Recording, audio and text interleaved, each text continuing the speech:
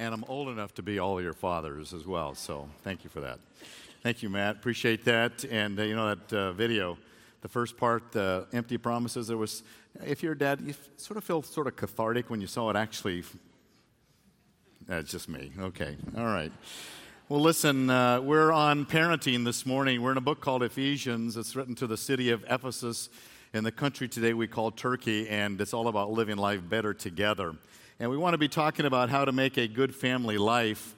And so it coincides with this being Father's Day. So the emphasis is going to be a lot on fathers, but it really can splash over to moms and parents in general as well. And I just want to give you an alert as to the whole parenting thing. I am a parent. I am a father, have been that way for about 33 years.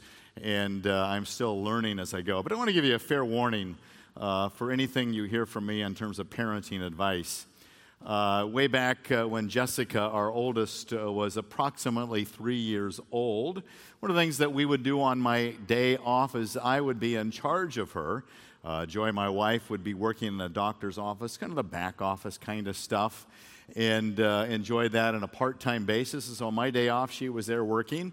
And one of the things we love to do on her day off is I would take Jessica to Miguel's Jr., which in those days was only in Corona. Now you find Miguel's in Orange and in Costa Mesa and some other areas as well. We love the bean and rice and cheese burrito, and we would order one. Yeah, they like that bean, and they're like $2. I mean, boy, Father's Day, good place to go, cheap, easy, in and out. And you'll be regretting it in 24 hours. But in any case, it's still good stuff, and we enjoy it, loved it. So I'd go, and we'd buy 2 burritos, one for me and one for her. And, of course, I would eat all of mine and 2/3 of hers, because she can't eat a whole burrito when you're 3.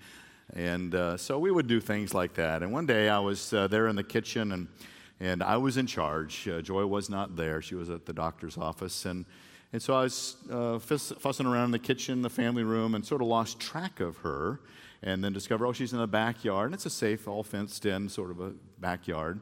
And then I looked at her wandering around in the grass, and she was looking down in the grass, and then she started picking up stuff and sticking it in her mouth and started chewing it. And so I rushed out there to find out what it was, and it was dog poo. And so she was chewing this dog poo in her mouth, and so I was trying to get it out, and it was a pretty disgusting thing from me being a germaphobe anyways, and to realize I have a daughter that has done that. And so any wounds, any things that she brings up now, it all goes back to that day as to when life started. I called the doctor. Dr. Irigoyen was Joy, the doctor that she worked for, and the medical staff that was in the office there in Corona. I said, hey, Jessica just ate a bunch of dog poo. What should we do? Should I bring her in? Is there a shot or something I should give her? ER? What should we do? And they all just laughed, and they just thought it was the biggest and the funniest thing. And I think they might have said something about helping her immune system, and so I'm not sure. So I want to let you know that when it comes to parenting, there are going to be those things that I really am, it's still a mystery. How to love Joy the way I should love her to make her feel loving, and how to be a parent. There's so much mystery that I'm still learning how to do those things. So I just want to give you that fair warning.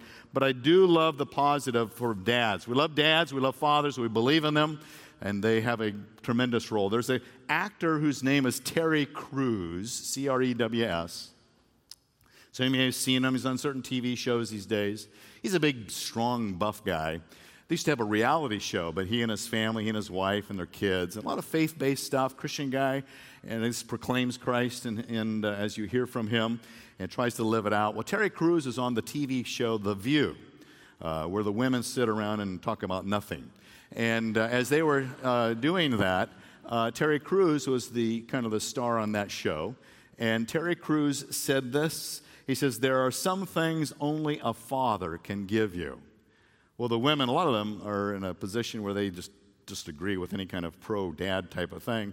And there was an uproar. You said, I've done this, I've done that, we don't need dads, what it's all about. And then there was this onslaught of emails and Facebook postings, and it was just a landslide of blasting Terry for having to dare to say that there's only certain things that a dad can do.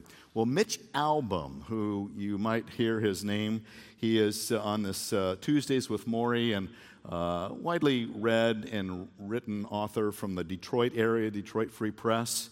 Well, he picked up on that, and he wrote this little paragraph entitled, When Did Fathers Become Expendable? What does a father bring to the table? I can cite a few things I got from my own: strength, quiet confidence, discipline, responsibility, and love, all displayed differently than my mother, who was fine. My father also taught us how to be a husband, how to respect a woman, when to lead, when to support. It's true, not all men are like my dad, but plenty are. And fatherhood didn't suddenly, after thousands of years, lose its value.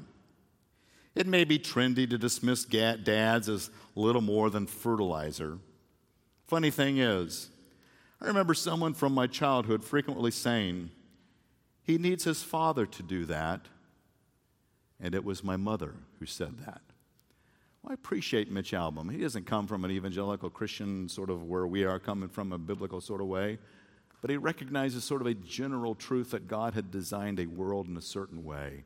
And we love dads, we love our dads, and we love to be a dad, and want to play up what God has given to us in the fathers that are here this morning. So I'm going to pick up on some of those things and try to bring balance to the whole area.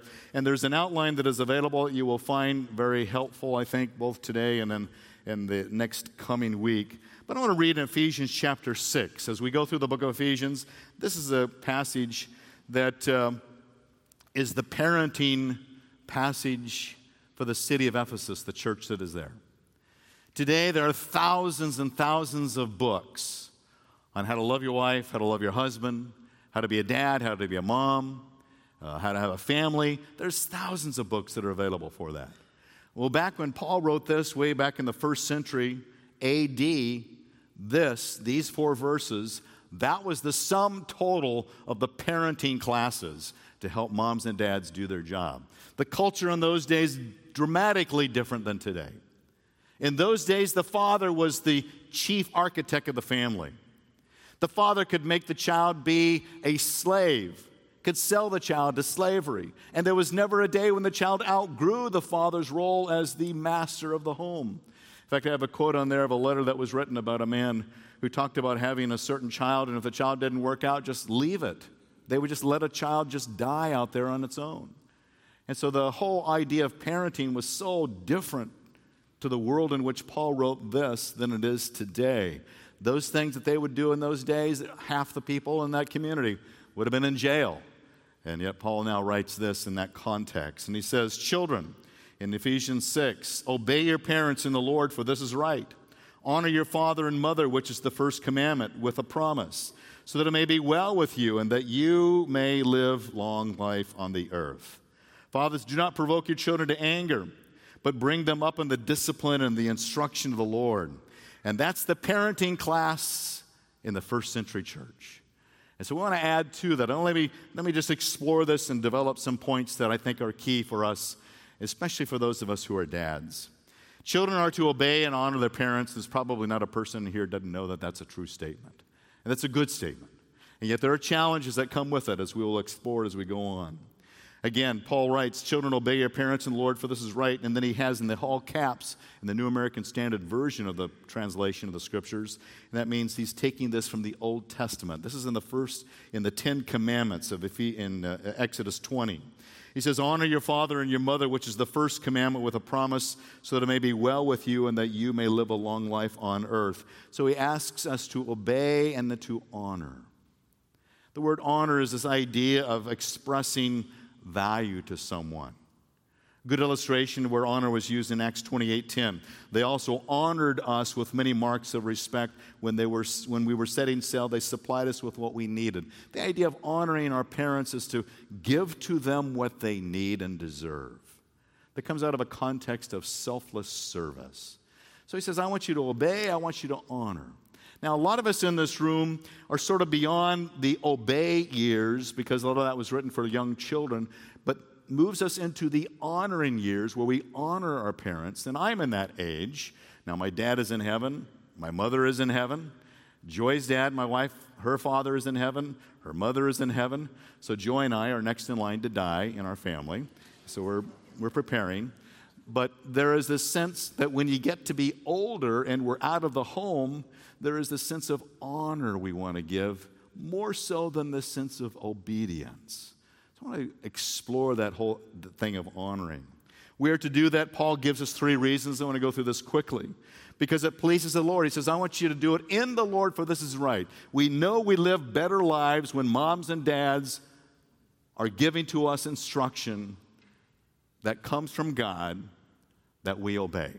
Life just generally goes better that way.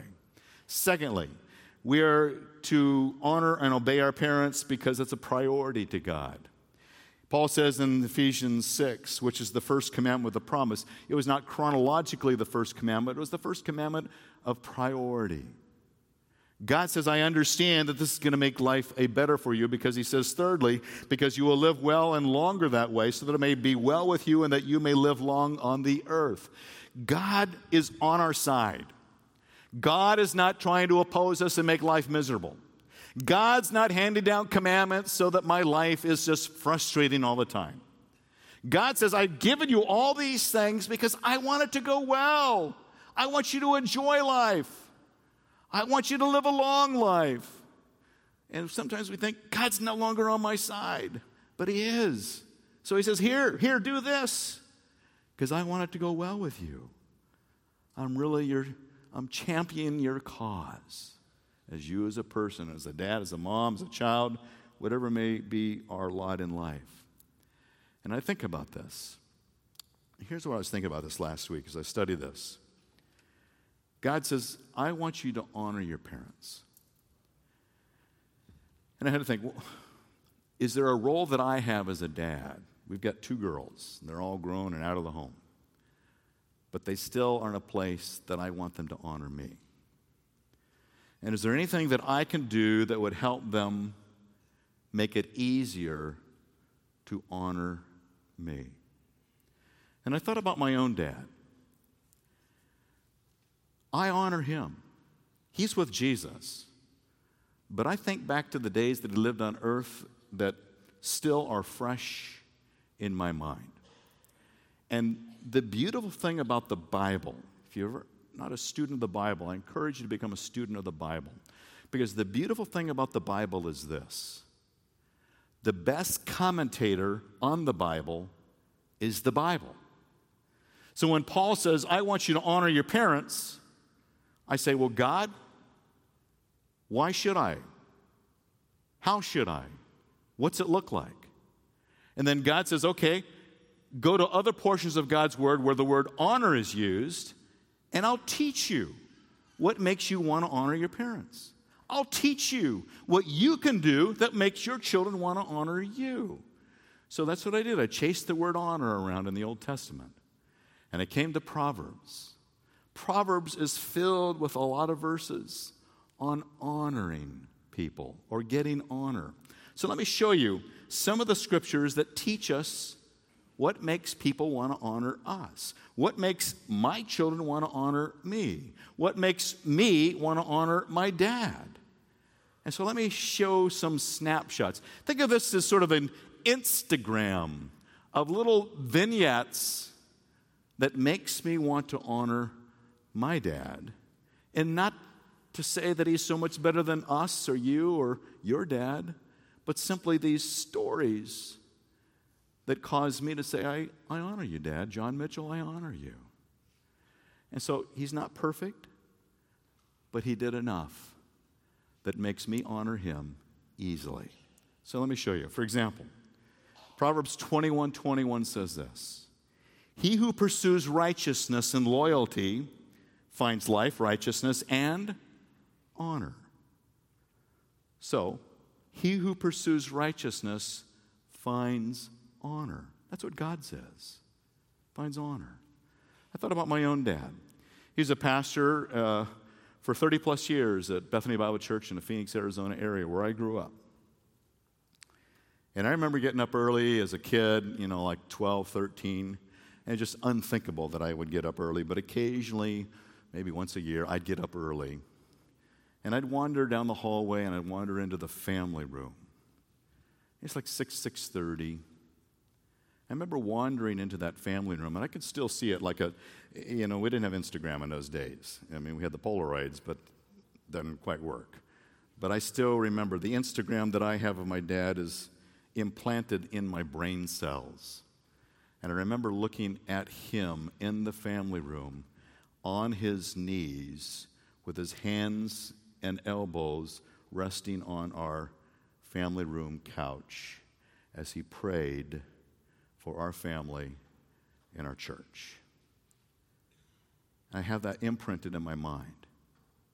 Praying does not make you a righteous man, but righteous men and women, they pray. And to see him humbly on his knees, asking for God's favor upon us and the ministry, I still see that. I just stumbled upon it. And he lived this righteousness displayed in that little vignette of prayer. And I feel like I want to honor him. And it makes me easy for me to honor him. Proverbs also says this in 22:4. The reward of humility and the fear of the Lord are riches, honor, and life. The reward of humility, honor. God says, I will give honor to those who are humble. My dad was the most humble man I've ever known in my life. And he lived it. My dad pastored a church when we went to Phoenix, Arizona in 1955. About 75 people, then it grew, and God just blessed Bethany. I have such good memories of growing up at Bethany Bible Church. It was such a positive and healthy community of believers that truly lived the life of Christ. Not perfectly, but good enough to make me say that. And it was a wonderful community of believers. It was 2,000 plus members and started about a half a dozen churches like Trinity Bible, Biltmore Bible, Camelback Bible, had a hand in Scottsdale Bible Church. So many churches were started out of Bethany Bible Church that way back in those days, the Christianity Today, one of the leading evangelical magazines, listed the top 100 denominations in the country. And in that top list of 100 denominations in the country was the Bethany Bible Church denomination, which is ironic because their big claim to fame is that we're non-denominational. But because of the network of churches, so all these churches and all this influence, and my dad is in the centerpiece, having come there before all of them existed and sort of lived there for 30 plus years serving as pastor. So we had a lot of very wealthy people, kind of a white-collar church, executives that would attend the church. The man who founded Ping Golf Clubs went there, that type of thing. But I do remember my dad, most importantly, at this moment. On his day off on Monday, he would put on his old dirty clothes, this big floppy hat, and go over with tools in his trunk. He'd pull weeds at the church. He'd chop down stuff that shouldn't be growing there. He'd clean up this. He'd take care of that. And he looked like the gardener of the church. And no one would have known that he is the senior pastor of this church. And if the executives that are in their high-towered, white-collar offices had seen my dad, they would have thought, oh, do we hire a new gardener here? That's John Mitchell. Now, you don't have to do that to be humble. But what I remember about my dad is that he never saw a role that he could not serve the Lord in. And he didn't look for preeminence. He didn't look for position. He didn't look for prestige. He simply saw a need, and he was willing to do whatever it took, regardless of his own well-being, and serve the Lord in it. I still have images of him in those dirty old clothes, cleaning up the church. Did we have other people there? Absolutely. There was a team of people that did that. But he joined them. I think about that as being a small picture of what I saw throughout his life of humility, that no job was too big or too small. And it makes it easy for me to honor him. So Proverbs tells us. Proverbs 3:35 says, the wise inherit honor, but fools display dishonor. The wise inherit honor. Wisdom brings honor. And when we dispense wisdom, there is honor that returns from that wisdom. And it's not what the finances and the homes and the cars and the goodies and the toys that makes me want to honor my parents. It was the wisdom that he passed on to me. I remember way back when I was in Phoenix Christian High School and played football there, played football in high school. And again, like I said, first hour, by looking at me, you probably think I was pretty good. It's a joke. I wasn't that good at all. But I hated to play football in the summer in August. You ever been to Phoenix in August? Go to Phoenix in August and it'll scare the hell out of you, and you'll make sure you never want to go to hell because it feels like hell. It really does. It's really hot and humid, and these monsoons that come through, the sandstorms, and etc. So in full pads in August in Phoenix, and they just mow the grass, and so you got all this sticky, icky grass that's getting down inside, and you take salt pills at the end. And back in those days, when you played football in the summer, Coach Vandermolen, who was the coach, Coach Vandermolen says, you don't get a drink until practice is over because we're going to make men out of you. So for 2 hours, we're sweating like pigs, and you can't have a drink of water because it means you're weak. Anyways, it's just insane, I think, back in those days. And so I did that, and my friend Gary and I, we decided, we're going to quit because it's too hard. So I went home. We always have dinner together as a family. I told my dad at dinner, hey, Dad, I quit football today. And the wrath of John Mitchell arose. Oh boy, you can see, I touched a nerve there, I thought to myself. He says, you quit football, huh? I said, yeah. It's just too hard. He said, David, and I still remember this phrase, and I've used it here before. David, your problem is this. You're always taking the path of least resistance. I still remember that phrase. You're taking the path of least resistance. What I want for you is that when you start something, I want you to finish it. When you have a problem, I want you to solve it. When life is hard, I want you to push through it. I want you to persevere because it's not where you start, it's how you finish. So I want you to reconsider your decision and do the hard thing because it'll be the good thing in the long run. I still remember that conversation around the dinner table with my mother and my sister sitting there listening to him give me wisdom. And that wisdom still echoes in my brain when it's been hard here, when it's been hard elsewhere. I still live. That was 55 years ago. And I still live with that Instagram image of that conversation. And I find it really easy to honor my dad because he gave me wisdom. And I invite us to be dads like that as well. He expresses a spirit of grace. Proverbs 19:11 says, a man's discretion makes him slow to anger. It is to a glory, honor, to overlook a transgression. Spirit of grace brings honor. Back in those days at Bethany Bible Church, this is unbelievable to some of you maybe, but in those days we had Sunday night church every Sunday night. And we'd all come. Everybody was there. And we actually sort of liked it. So at 6 o'clock, we're all there and having church together. And then after church, we'd have youth group. So 6 to 7:30, youth group from 7:30 to 9 at somebody's home. And so I remember the one Sunday night, I had a girlfriend back there in high school, and she didn't go to our church, but for some reason she came to church that Sunday night. So we sat together, and then afterwards, I said, I'll take her home. So I took her home, and as I took her home, I remembered, that's right.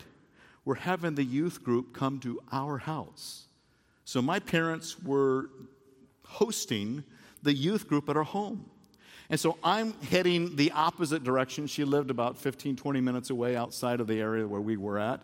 And the youth group were going to my home, which is about 5 minutes from the church. And so as all the youth group and the youth leaders gathered together, they were saying to my parents, where's David? Where's David? Why isn't David here? We thought he would be part of this because it's in his home. And I'm over with my girlfriend in her home with her parents. And we're fixing stuff in the kitchen, doing whatever we do over there. And then when I finally got home that night, after all the youth people had left our home, I came back home. And then my dad sat me down, and we had a talk. He says, David, we were disappointed that you weren't here when everybody else was here, and they were asking, where are you? Oh. You see, when I'm 16, my brain was not fully developed. And so I was working on about 55% power. So it's just still a lot of dumb things. You just don't even think about it. You just do it. You're just dumb. And so as I was thinking about that, he said, David, I wondered where you were, so I drove over to your girlfriend's house, and there I saw your car parked out in front. And I thought to myself, I should go up there and knock on the door and let you know how wrong you were for not coming in. So get in the car, let's go home. I thought about doing that, but I didn't do it because I didn't want to shame you in front of your girlfriend and her parents. So I thought better of it and just came home. But David, I just want to let you know that we were disappointed. We hope it doesn't happen again. And let's move on. What my dad decided to not do was to shame me and give me grace. And to this day, and I'm telling you stories that are 50 to 60 years old, or 50, closer to 50, not 60. I'm not that old, closer to 50 years old, 45 to 50. Lower 40s, something like that. They're ancient. I know for a lot of you haven't even lived that long. I get it. But I want you to let you know that I still remember those things, and they became building blocks in my life. And because of that night of grace, and many others like it, because again, my brain was not even fully developed at that time, I find it easy to honor my dad. And I love that. There's other verses that we don't have time to get into, but resolving conflicts like that, even that night, could have been a major conflict, could have been major shame, a lot of blame, a lot of attacking. You don't love us. You put us in a terrible position. People were asking us where you're at, and we were so embarrassed. You embarrassed us, David. Why did you? No, they didn't do any of that. They could have. They didn't. And I look back and say, thank you, Lord. Thank you for the grace. And then also the last one is live the word without hypocrisy. So kind of interesting proverb, 26:1, like snow in summer, like rain in harvest, so honor is not fitting for a fool. In other words, there is no snow in summer. There is no rain in harvest. They don't go together. And the word should be lived consistently with the word. Hypocrisy has no place. A wise person lives the word. A fool is like snow in summer. It doesn't fit. And my dad, not perfect, but good enough for me to say, what he preached on Sunday, and I learned 30 years of his messages. 30 years. I don't remember any of them. I don't. Then again, my mother cooked 30 years of meals, and I don't remember any of them, but look at me. I'm obese, okay, but I'm relatively healthy. But my dad lived from Monday through Saturday the truth. And I cannot look back and say, what a hypocrite. That if there's one thing that I would say negative, that's not one of them.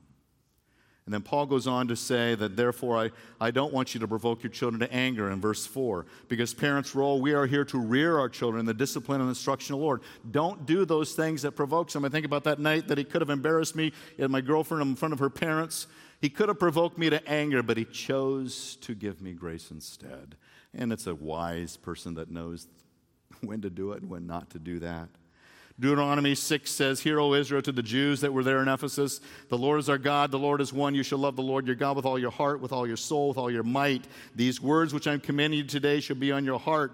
And then this is the all-encompassing teaching of the Father. You shall teach them diligently to your sons. You shall talk to them when you sit in your house and when you walk by the way, when you lie down, when you rise up. You shall bind them as signs in your hand, and they shall be as frontals on your forehead. You shall write them on the doorpost of your house and on your gates. Everywhere you go, you are a teaching instrument of God.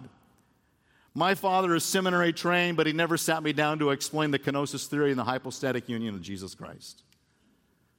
We should all know that, right? No.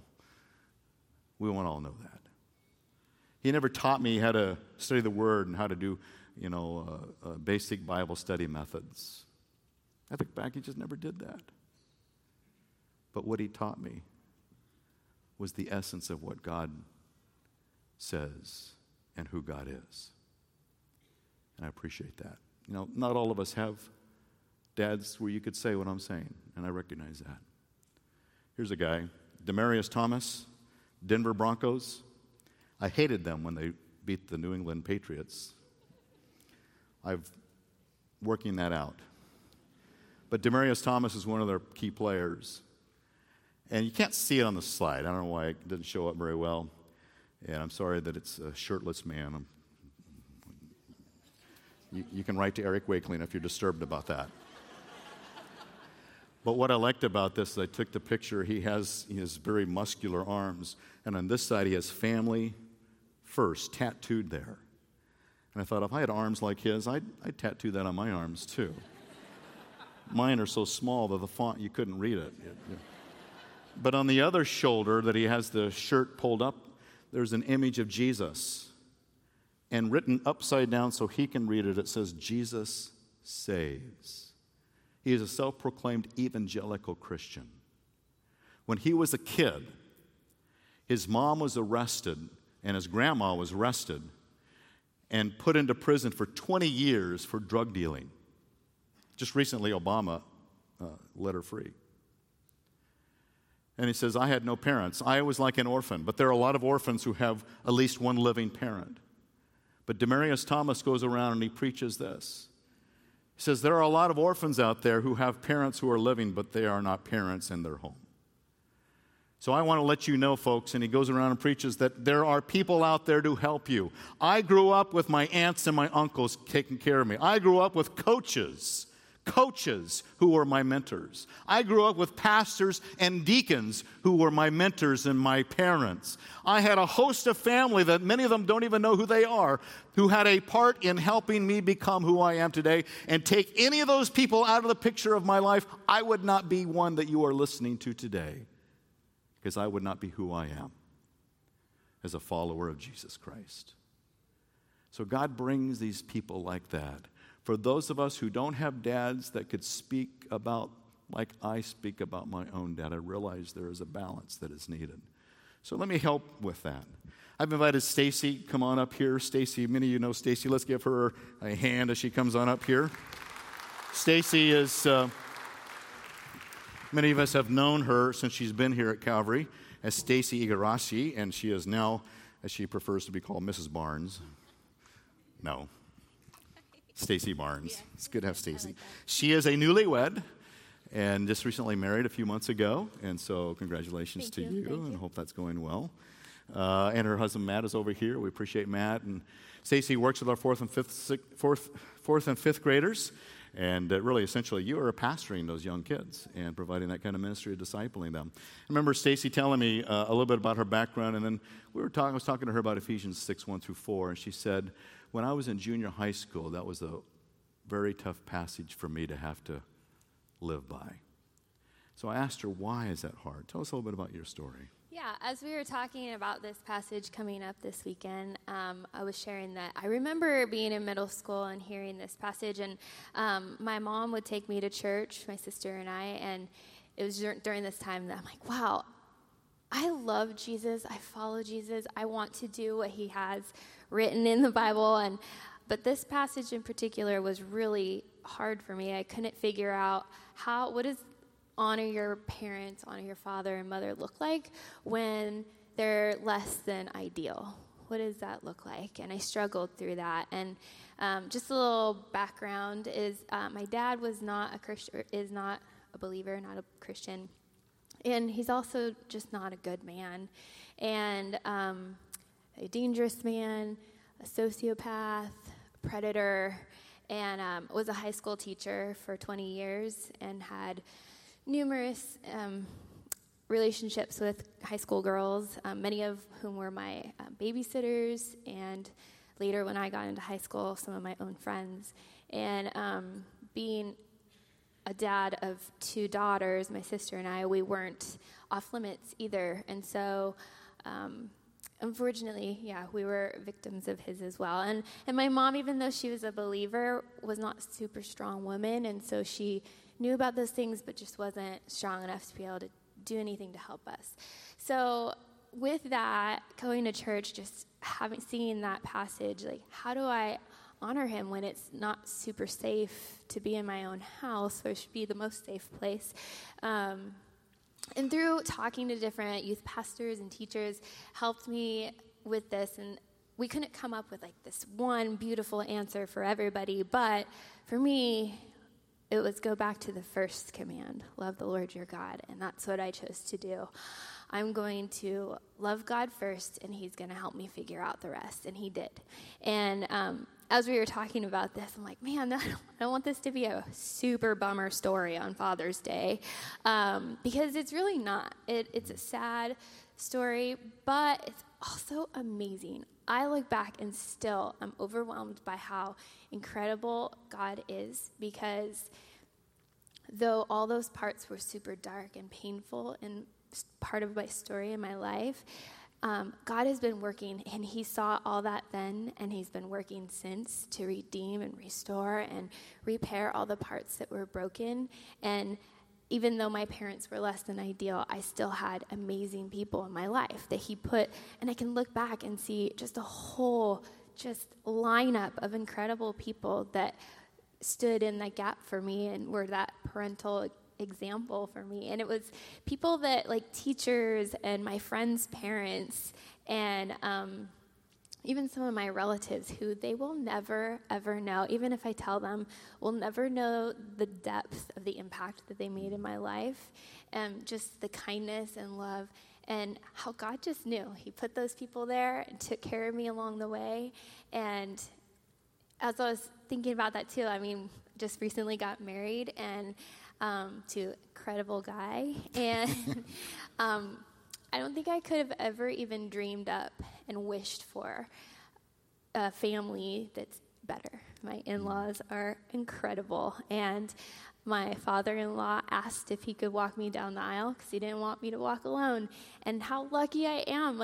But God saw that part of the dark story and knew that later that he had something incredible for me. And so I was thinking about that, and, you know, each one of us are kids. We all have parents, and we don't get to choose who our parents are, and we don't get to choose the decisions that they make. But I somehow, probably because of God and our relationship, but somehow I knew early on I can choose to either live in the pain and the brokenness that was caused by not great parents, or I can choose to live in the hope that God brings. And he chose to do that. I'm going to trust that God's going to just take care of this. And just seeing, to fast forward to now, how he has and how he brings all these great people in my life to restore that. And just thinking about all of us in this room, for each one of you, you probably will never even realize the people that you're impacting. It could be your own kids, friends, or neighbors, or people that you see here at church who you might be impacting their life in ways that they'll never even be able to repay you for. And so, yeah, on a day like today, Father's Day, that we can really be remembering, even if your parents or your dad wasn't the greatest, that we do have a Father who is always there, who will never leave you and won't hurt you. And, we can take hope in that. Well, your story is so encouraging to me.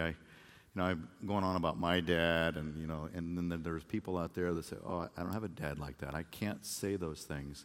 So that's what I wanted Stacy to share. I appreciate you being so open. It's encouraging to me that even after what your dad put you through, and others as well, that here you are, 15 years she's been providing pastoral ministry in a previous church and now in our church as well.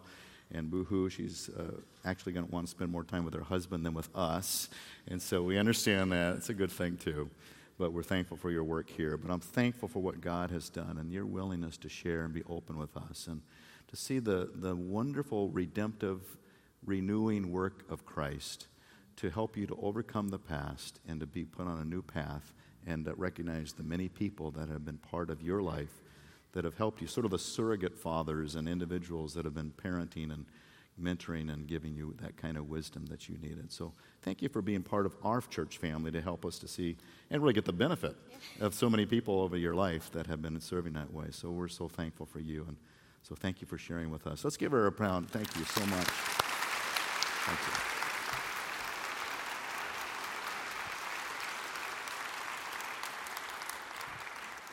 So I want to give everybody hope that we are all imperfect people. Some of us have greater challenges than others, and some of it is rooted in how we were reared. But God wants us to all have that hope. As he said, I want it to go well with you. And so whether like Stacy or like me, whatever the story is, it can go well as Christ becomes that centerpiece. And the Heavenly Father, we experience his love that can override maybe the lack of love that we may have grown up with. So I've written a little letter on the front of the outline that's here. I want to read it. This is a letter that all of us who are children would love to hear from our fathers on earth. But the beauty about this letter is that it's really written by our Heavenly Father to each of us who in Christ have been saved and transformed. So let me read this letter. It's a letter to each of us from a Father in heaven who through Christ wants to give us this truth. These are taken from portions of Scripture and rewritten. Dear, and put your name, I was so excited the day you were born, for I know there are great plans for you in your life. I love and value you for who you are because you are perfectly designed just the way I wanted you to be. On the day you were born, there was nothing I wanted to change. While I want to give you your freedom to grow and express yourself, I cannot help but closely watch over you and thoroughly enjoy how you are uniquely living out the gifts and passions that come from me. There will never be a day that I do not love you. There is nothing you can do or say that will make me stop loving and caring for you. Even when you disobey, I may be disappointed, but I'll still love you every fiber of your body and soul. My desire and hope for you is that you would learn from those tough and challenging mistakes of life.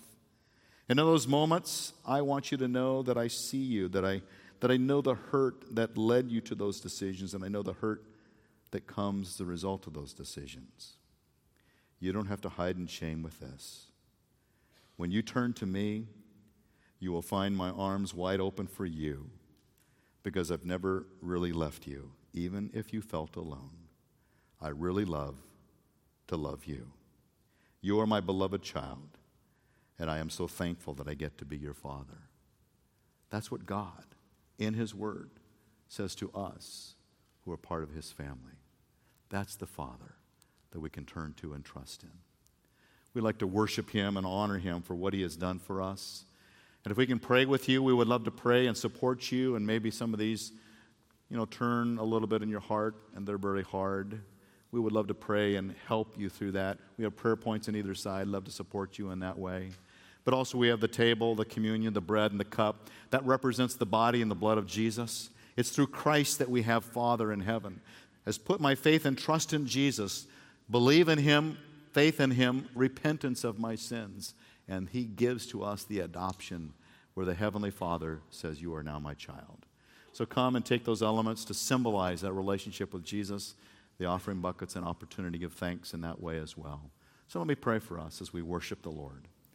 Help us, Father, as we turn to you now, as a Heavenly Father that loves to love us so much, as a Heavenly Father that created us within our mother's womb, that designed us, personally customized us to be who we are, and that we have the privilege to choose to follow you and to live our life for you, and that no matter what rough patch we may go through, that, Father, you give us hope of redemption and renewal over those challenges of life.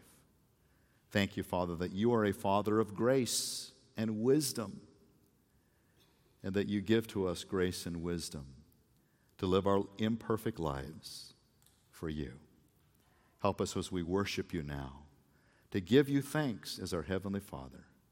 And we pray it in Jesus' name. Amen.